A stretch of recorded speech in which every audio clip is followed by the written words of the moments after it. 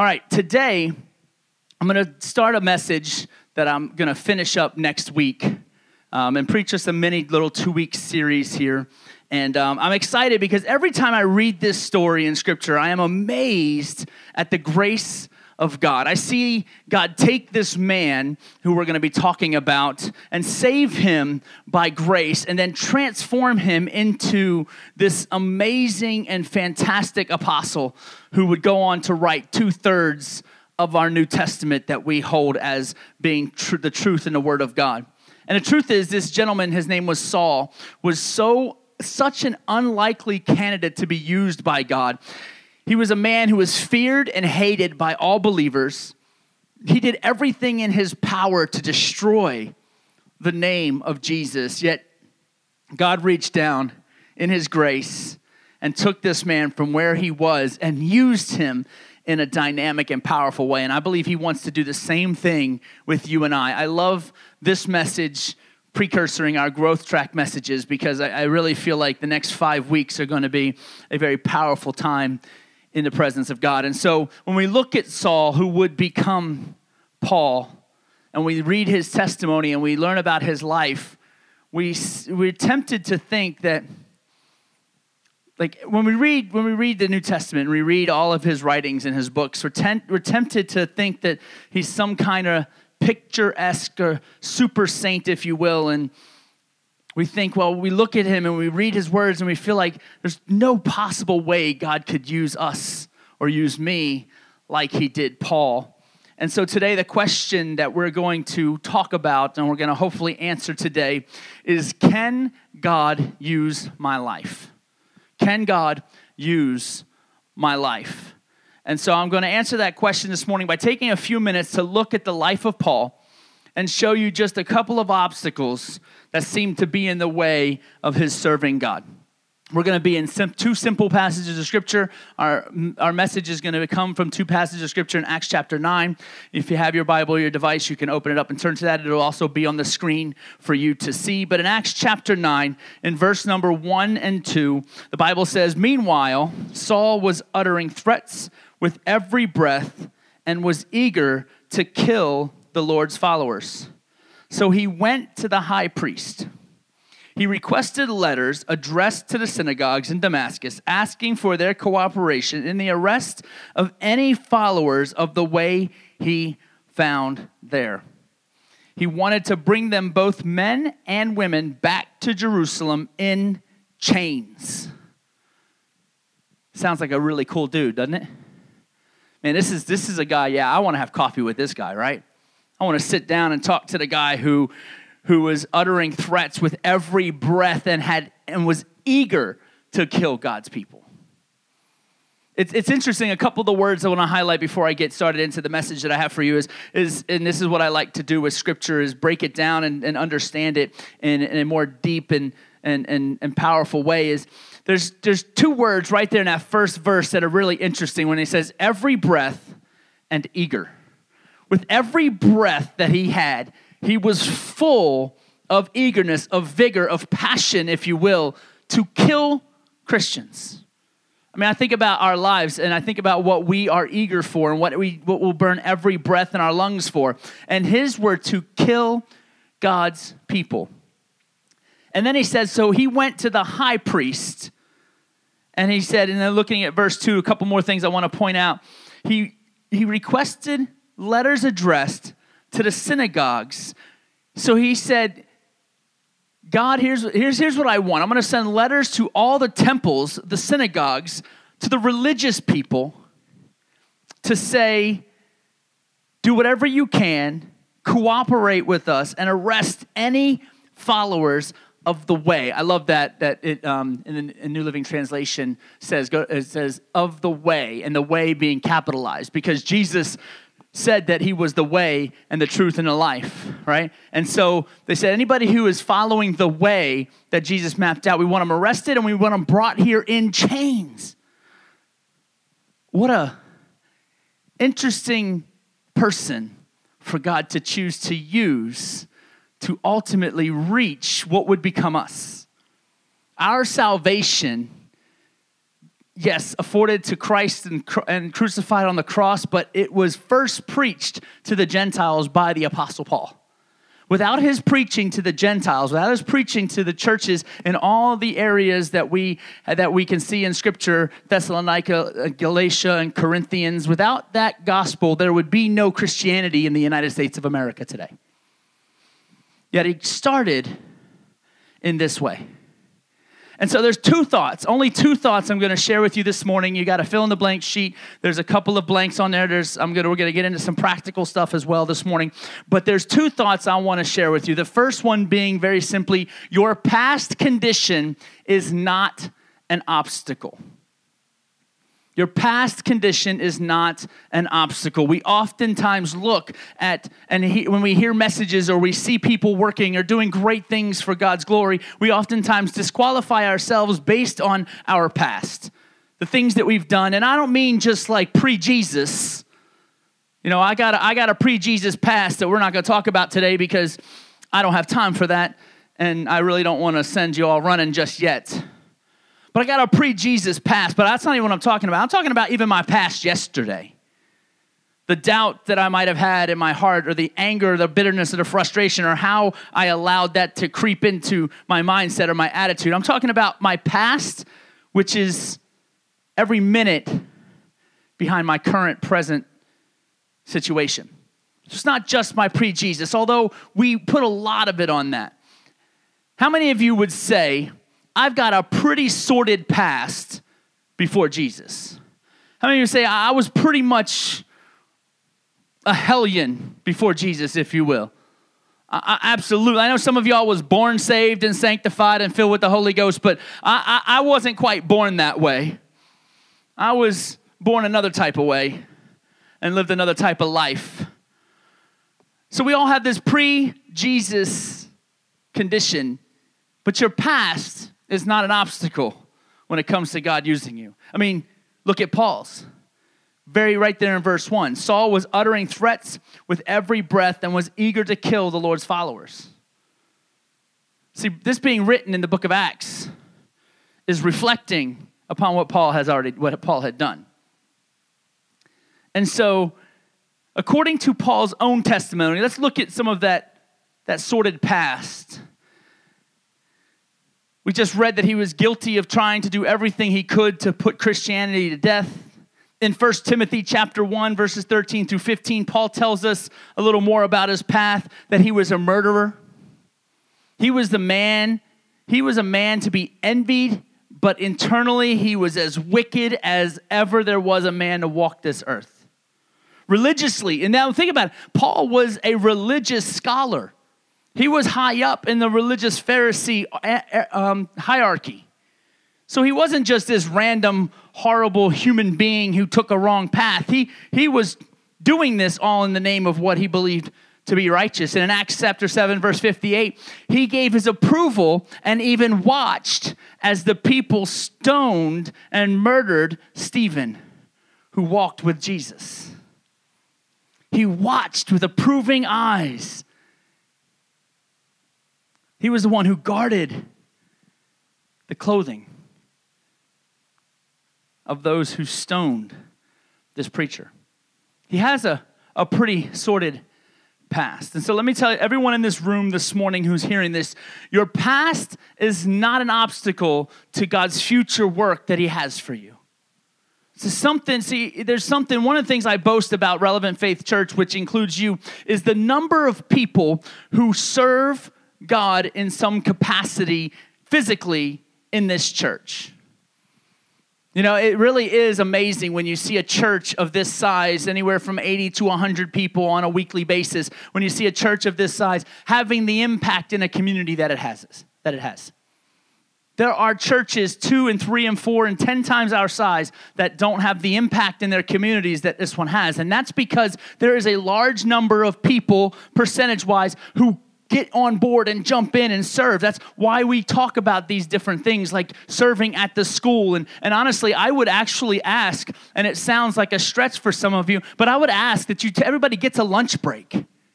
I would ask that somebody say, I'm going to take my lunch break to come read to a third grader. Because I tell you what, it's kind of sad with some of the situations going on in school to see the level that some of them are at. But I digress from that because that's not the message today. But the whole idea of this past keeping us from having impact in the kingdom is something that's made up in our minds and enforced by our insecurities and the devil who tries to tempt us in that way, which I'll talk about that in just a few moments. But that past is not an obstacle. And I don't mean it's not an obstacle that keeps you from volunteering and filling out a registration form at a back-to-school bash. That's fantastic. That's many hands making light work. What I'm talking about is here. Take this microphone and preach the gospel. Your past does not disqualify you from that. Your past is not an obstacle for God to use.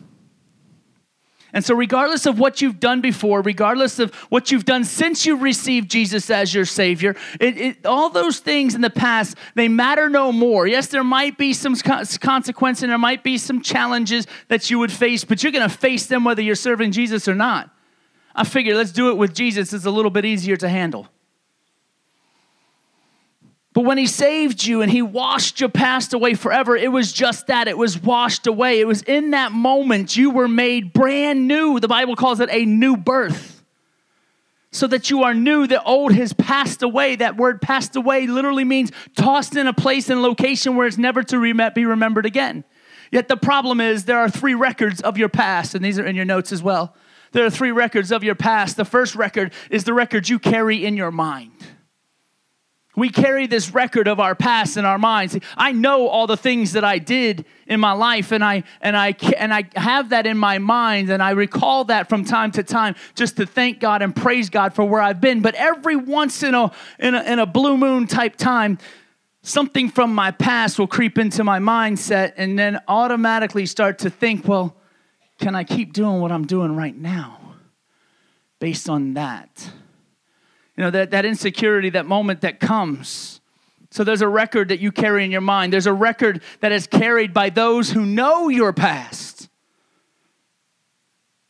There's a record by people people that know your past. They carry this record of who you are. I remember when I first gave my life to Christ and I started preaching the gospel, the people that I grew up with back in New York were like, wait a minute, what? You're a what? You do what? And all they could think about was all the things that I had done. And I tell you, it was sorted. So, and they knew what the sort was. And so they're looking at like that and that. They don't seem to make sense together. And then that's like in a jovial way. But there are other folks in your lives that will look at your past and say, who do they think they are? What makes them so special that they can do that? And the third record of your past is the one that's carried by Satan. Satan is a very real figure in Scripture. He's not a figment of our imaginations. He's not some metaphor for something else. He is legitimately real. The Bible says that he roams the earth seeking whom he may devour, whom he may destroy.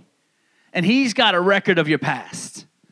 And he's the one that anybody ever feel like that? Anybody ever get to that spot? Things seem to be moving fairly well in life, and then all of a sudden something just wham, and it just smacks you upside the head. You feel like you just got blasted on the side of the head with a Louisville Slugger. And you start to think, maybe I'm doing the wrong thing. I should have known better than to think that I could do this.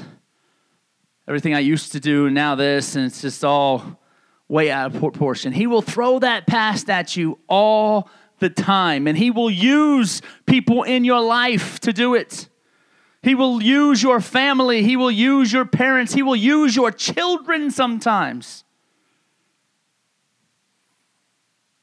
He's seeking whom he may devour, who he can keep disconnected from God so that they make no impact. He don't care that you love Jesus. That don't bother him.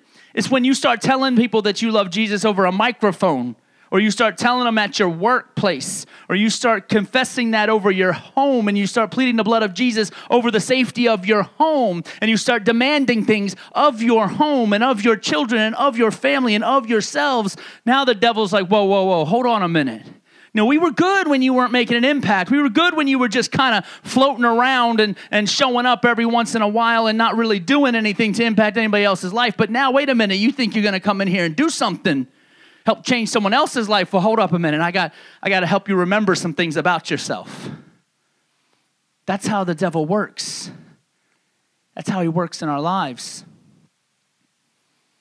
Throughout Scripture, God used so many people in spite of and even after their greatest failures. Let me just highlight a few of them if I can for you for a moment. Peter preached his greatest message and had his greatest ministry after he denied Jesus. This man walked with Jesus and then he denied him not once, not twice, but 3 times. How many know some of us are built a little bit more stubborn than others, right? Peter 3 times denied this Jesus. And in the part that I find to be comical about the whole thing is he ran from what theologians believe to be about an 11-year-old girl. That's who was challenging him. And he ran, denied Christ. Yet, fast forward to the story of Christ's resurrection and his appearance to his believers and the sending of his Holy Spirit. Peter got super righteous after that. Preached the gospel, and 3,000 were saved and added to the church that day. His greatest moments in life and ministry took place after he had failed epically. Look at Moses. Moses was a murderer. He was a murderer. He threw a dude off the side of a mountain. And then God said, let me appear to you as a burning bush and say, hey, go set my people free. Wait a minute, what? Homeboy killed people. Samson, he sinned against God in such a dramatic fashion, yet he killed more Philistines at the end of his life than he did in his entire life. Samson was the giant of faith known for doing battle for Israel and killing Philistines, who were Israel's major threat to survival. Read the story, it's pretty dramatic. I'd love to see a modern day with modern technology movie made of Samson in that battle with the jawbone of a donkey. I'd love to see that in modern cinema. Abraham lied. He lied, and then on top of it, he chose another woman to try to make God's will take place. Yet he is the father of generations. Are you getting the trend here? Jacob was a deceiver. He deceived his own brother out of his birthright, yet he was changed from Jacob to Israel when he wrestled with God. See, we have this thought process that says my past somehow excludes me, and not just my pre-Jesus past, but my path while I was walking with Jesus, because in some way, shape, or form, that makes us all a hypocrite. Can I help you out for a second? Welcome to Relevant Faith Church. I'm Mike Warmer. I'm the lead pastor of Relevant Faith Church, and sometimes I'm a hypocrite. Yeah, nobody likes that. Wait a minute. What are you talking about, Pastor? Each day I fall short of God's glory. My intention is to love him and serve him, but sometimes I fail. That's okay, right? It's okay to admit that. Is it okay for you to come to a church where the pastor sometimes fails? Oh, well, I'm glad 2 of you will be here with me. But your past condition is not an obstacle for God. Number 2, the second thought I'm going to have for you this morning is simply this: your present circumstances are not an obstacle for God. Your present circumstances are not an obstacle. Look at what Paul was doing in verse number 2 when God called him. He said he requested letters addressed to the synagogues in Damascus, asking for their cooperation in the arrest of any followers of the way he found there. He wanted to bring them, both men and women. He didn't discriminate. Both men and women back to Jerusalem in chains. This was what he was on his way to do when he met Jesus. Those were his present circumstances when he met Jesus. He was on his road, on this way to Damascus to find believers to arrest and to kill. He was filled with nothing but hatred and wanted nothing more than to completely destroy Christianity. And in spite of this, God changed this man and used him for his glory. More sermons are preached on Paul's writings than even Jesus' writings. That's a bad thing. It's just a thing. Paul wrote 2/3 of the New Testament. It's easy. I preach a lot of what Paul wrote. Now, granted, what Paul wrote is inspired by the Holy Spirit, so it's all Jesus writing anyway. But I have to remind you that regardless of the present circumstances you're in, God can do the same thing with you. He can call you out of that and use you in a great way. Matter of fact, I would submit to you that he can use you while you're in the middle of it. And again, the Bible is filled with this kind of story. Let me give you a few more backgrounds of people. God used Moses, who was 80 years old when God called him into the ministry. He was 80. For our older saints here, God ain't done with you yet. He ain't even close to done with you yet. Public speaking was not his thing, according to Exodus chapter 4, verse 10. He said, I'm not eloquent of speech. He had a stuttering problem. Can you imagine someone with a stuttering problem preaching? The present circumstance, God don't have anything to do with. He was full of fear, according to Exodus chapter 4, verse 1. He was actually, and this might ring true in some of your lives, and it did with mine in the very beginning of my journey. He was actually opposed to God's plan in Exodus chapter 4, verse 13. Read it. We hold Moses as this giant, but he was actually opposed to God's plan. He's like, nah, God, I'm good. I'd rather not do that. That's for sure. I don't think that's a good plan. Anybody ever say that to God before? Don't lie. Don't lie. My hand's all the way up here. I told God, I don't think that's such a good plan right now. Just letting you know. Yet in spite of this baggage, God was able to use him for his glory. There's this obscure story in Matthew chapter 5, the first 20 verses, or Mark chapter 5, sorry, the first 20 verses for you to study on yourself. It's really interesting. It's a man the Bible called the demon-possessed man. Old Testament called him the demoniac.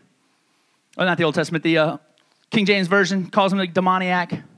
He was feared by everyone. Like anyone who he came around, they were scared of this brother. Like, ooh. Now, granted, anybody who's got that many demons running around in him and starts throwing stuff up, you get a little nervous.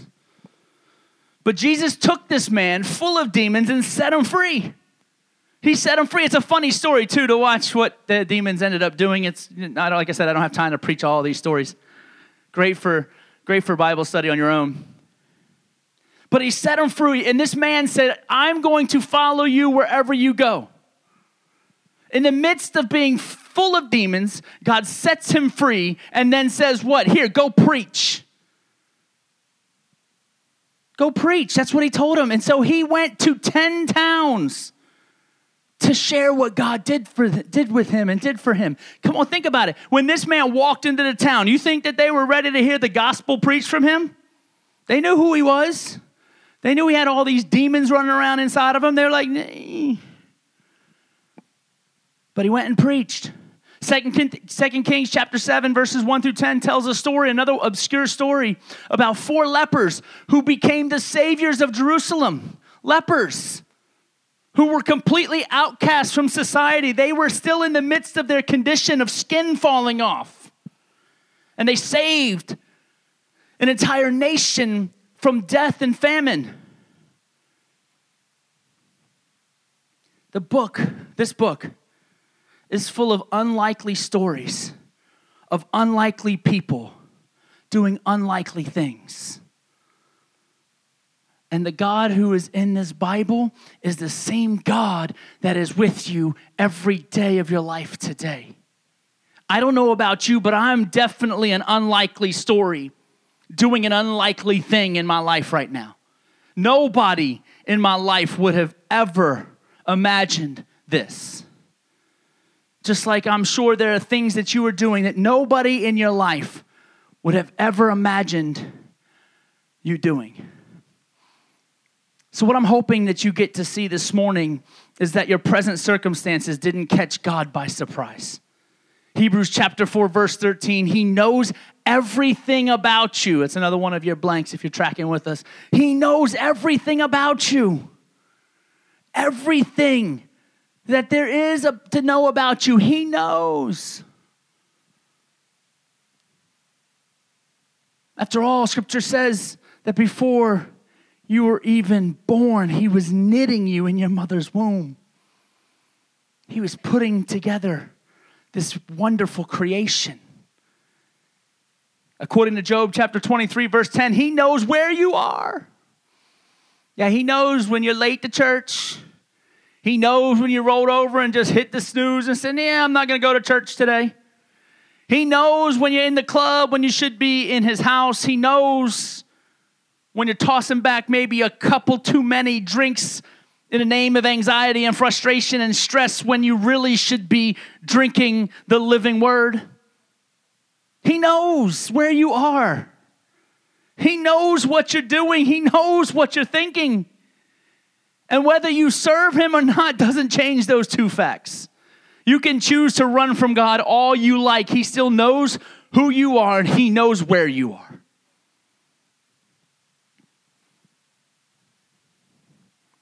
And he still can use your life if, there's an if to this, if you yield it to him, if you give it to him. So we're going to make it practical with a couple of quick thoughts, and then I'm going to ask you to think about a couple of quick questions as we end. So let's make this practical for a few minutes. This is what I like to do. I like to take the gospel of God's word, and I like to make it practical for our lives today, which I am going to steal that woman's phrase and say we can take our theology and make it into our reality. I love that, and so it's now mine. I'll give her credit for the next couple of weeks, but after that, it becomes mine.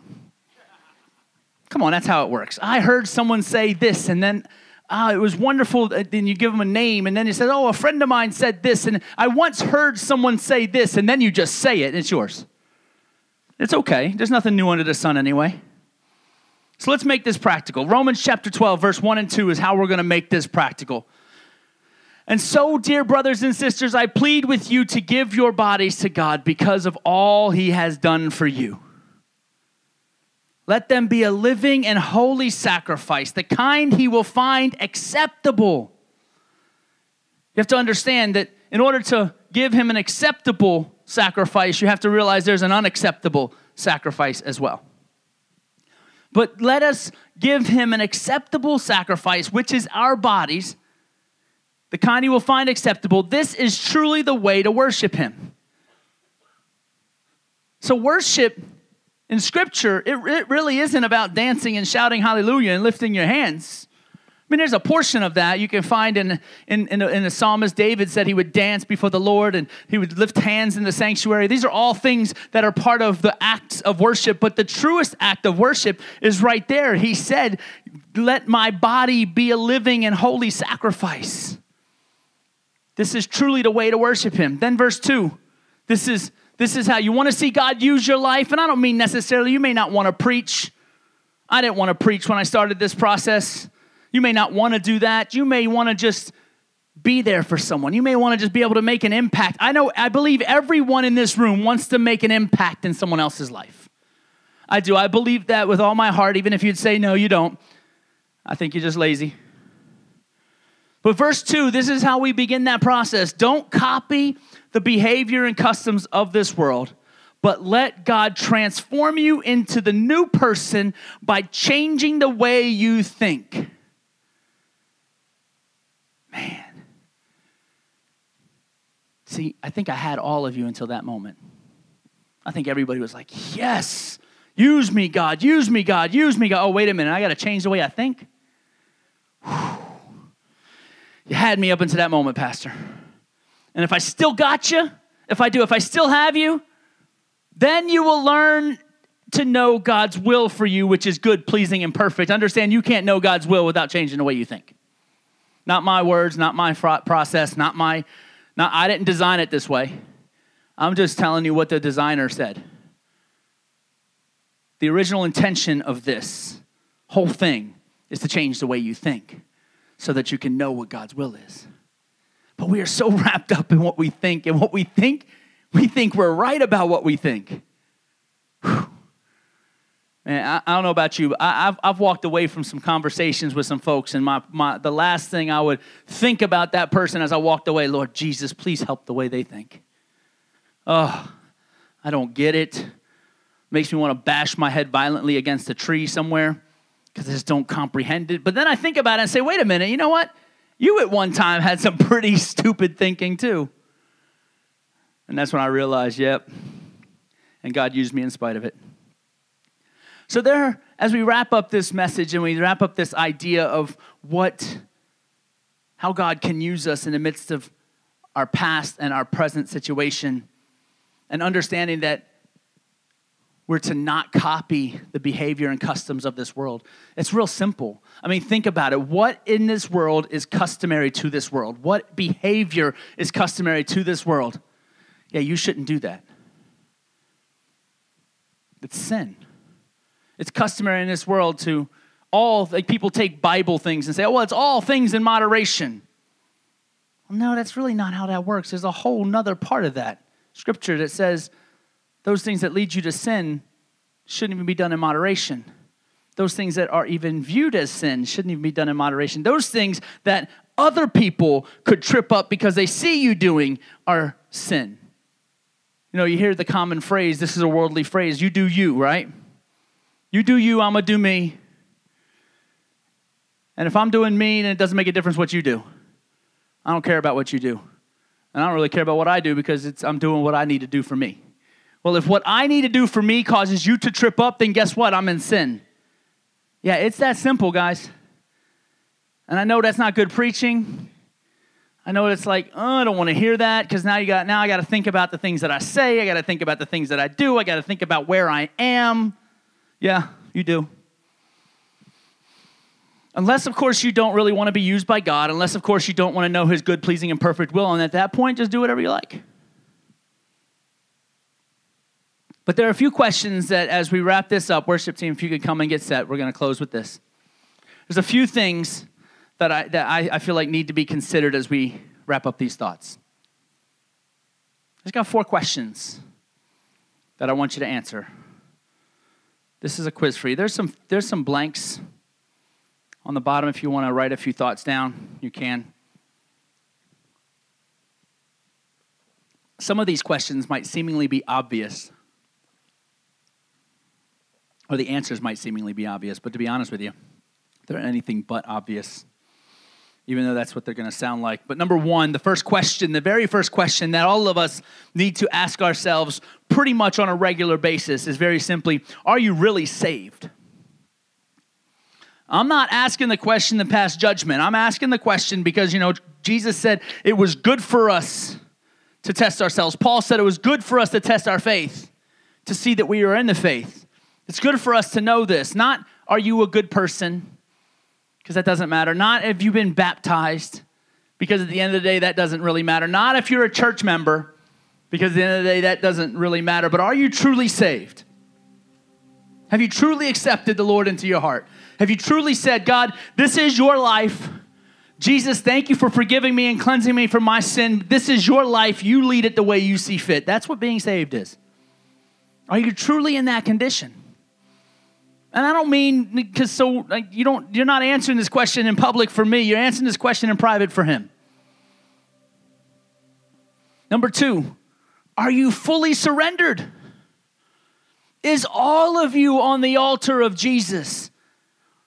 Is there anything that you have held back, that you're currently holding back? Maybe, and here's the biggest one the biggest struggle that challenges people in their walk of faith is unforgiveness. Who have you not forgiven in your life? Because I tell you right now, you can't be fully surrendered to God if you have unforgiveness in your heart. Everything must be his. Everything.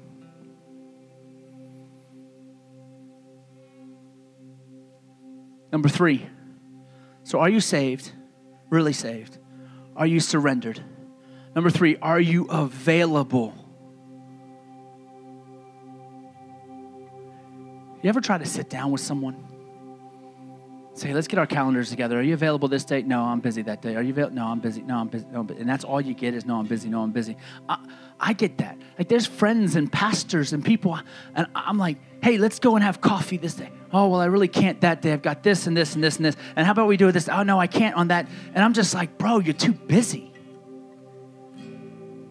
You're not even available. What are we doing? If we're not available to one another, what are we even doing? Much less are you available to God. No, God, I'm busy today. My kids got volleyball. My son's got basketball. They've got Girl Scouts. They've got Boy Scouts. They've got robotics club. They've got all these things that kids are doing because they're doing a ton of stuff. So I'm really not available to talk to you that day. How about, God, you and I make an appointment for, let's say, Tuesday at 9:30 p.m., and I can give you till about 9:45. Are you available to be used by God? It's one thing to say, oh, here I am, God. Lord, use me, use me, use me. But I'm really only available Tuesday and Thursday for about an hour each day. Are you available? Or is your life so cluttered with everything that you do, there's nowhere for God to get in and use you? And the last question is this. Are you willing to be used? You know, it sounds like they're the same question, but they're really not.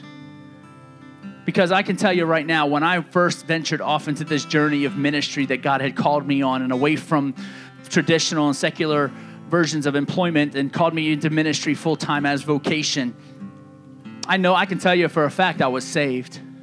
I can tell you for a fact that for the most part, I was fully surrendered. And what I wasn't fully surrendering, God was working on already. And I can tell you for certain I was available. But I wasn't really willing in the beginning. I was like, yeah, I'm good. I make money. My family's, man, we got stability. We've got comfort. We've got all these things. And my perspective of pastors was like, they poor. They broke. I can't be poor and broke. Been there, done that. Can't do it again. I wasn't really willing. Because here's the thing you have to understand about God. He will not force you to serve him. He's not you or me. As a father with my son, when he wants to act a fool and he don't want to come to dinner, which is never because the boy eats everything in the house. But if he don't want to come, I'm grabbing him by his arm. I'm dragging him to the table. I'm sitting him down and say, eat what's in front of you right now. That's dinner. God's not like that. He's not forcing you to do anything. At the end of anything, you may wish he had. You may very well wish he had forced you. But he's not that way.